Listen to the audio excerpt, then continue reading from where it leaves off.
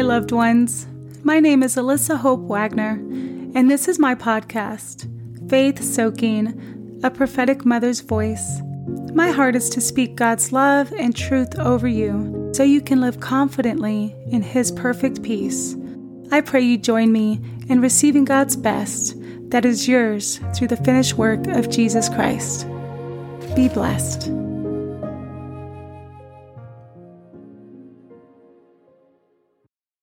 Now that we know we are the righteousness of God through Jesus Christ and have flipped the script and turned the enemy's lies into God's truth, we can continue to the third part of my daily quiet time.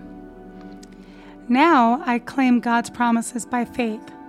We all have an assignment on earth, and God has given us personal promises that go with our destinies. I don't beg for these promises because that shows a lack of faith. I thank God for His promises and remind Him, not that He needs reminding, but to boost my own faith, of all the promises He has given me that have not come to fruition on earth as they are in heaven. I write these bold promises down so I don't forget, and I go over the list with God. However, I am patient because I know that time doesn't matter in God's kingdom. Life matters. And God's goal is set on reaching as many people with the gospel of Jesus Christ as possible. So promises may take days, months, years, or even decades to be fulfilled.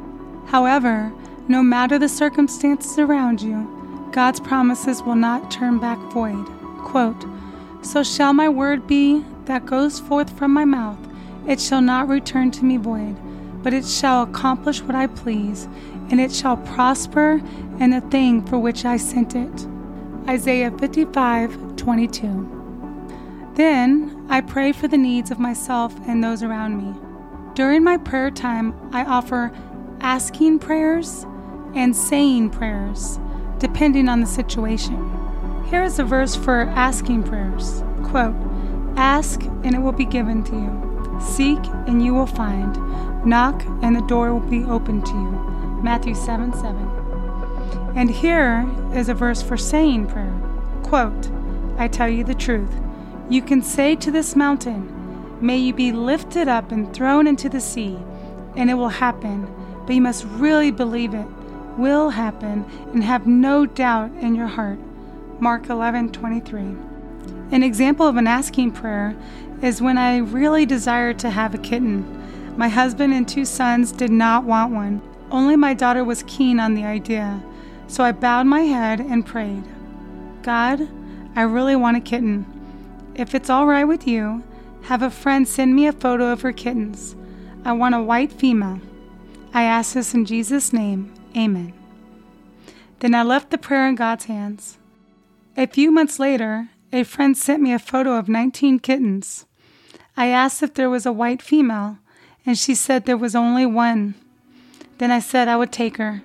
Today, my husband and my sons adore our cat. I didn't try to force the answer to the prayer. I simply asked and waited on God, and He provided in a way I could have never done. That was an asking prayer filled with trust. A saying prayer is a little different. The word say comes from a Greek word that means tell, command, and bid. There are some prayer requests I know God wants to answer. When my sister had cancer, I commanded the cancer to leave her body. When my friend got into a bad cycling accident, I commanded her back to heal. When my stepfather got a kidney transplant, I commanded his new kidney to be healthy and for his body to accept it.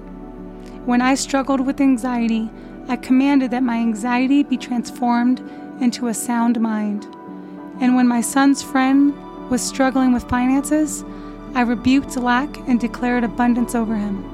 Those are saying prayers. God loves His people, and He wants us to use our words to create signs, wonders, and miracles. Jesus died to give us authority with our words to bring heaven down to earth and transform the atmosphere around us from fear to faith. And God has given us both asking prayers and saying prayers to bring our prayers and petitions to Him in order to bless the lives of others and ourselves. Next, I thank God for all the blessings in my life. I thank Him for my family, my friends, my destiny, my coffee in the morning, the rain that feeds the plants, for our country, and especially for His Son's finished work on the cross, and the blessed relationship I have with the Holy Spirit. Thankfulness has a profound effect on the mind and heart, which will ultimately affect the body. Aggressive thankfulness disperses negative thoughts and emotions. We can't be negative when our minds are overflowing with gratitude. The best thing to do is to start speaking out loud all that you are grateful for. You'll be surprised that once you get started, you will find an abundance of reasons to be thankful. And I'm sure our thankfulness pleases our Heavenly Father. We are noticing and focusing on His goodness rather than hyper-focusing on the negative effects of an imperfect world corrupted by sin. As we remember all the blessings God has poured onto us, we will be encouraged that the future holds even more blessings. We have so much to look forward to. With God, all things are possible. If you want to read more encouraging words, you can read my book, Reframing, 40 Days to Reframe and Refresh Your Life. And like always, be blessed.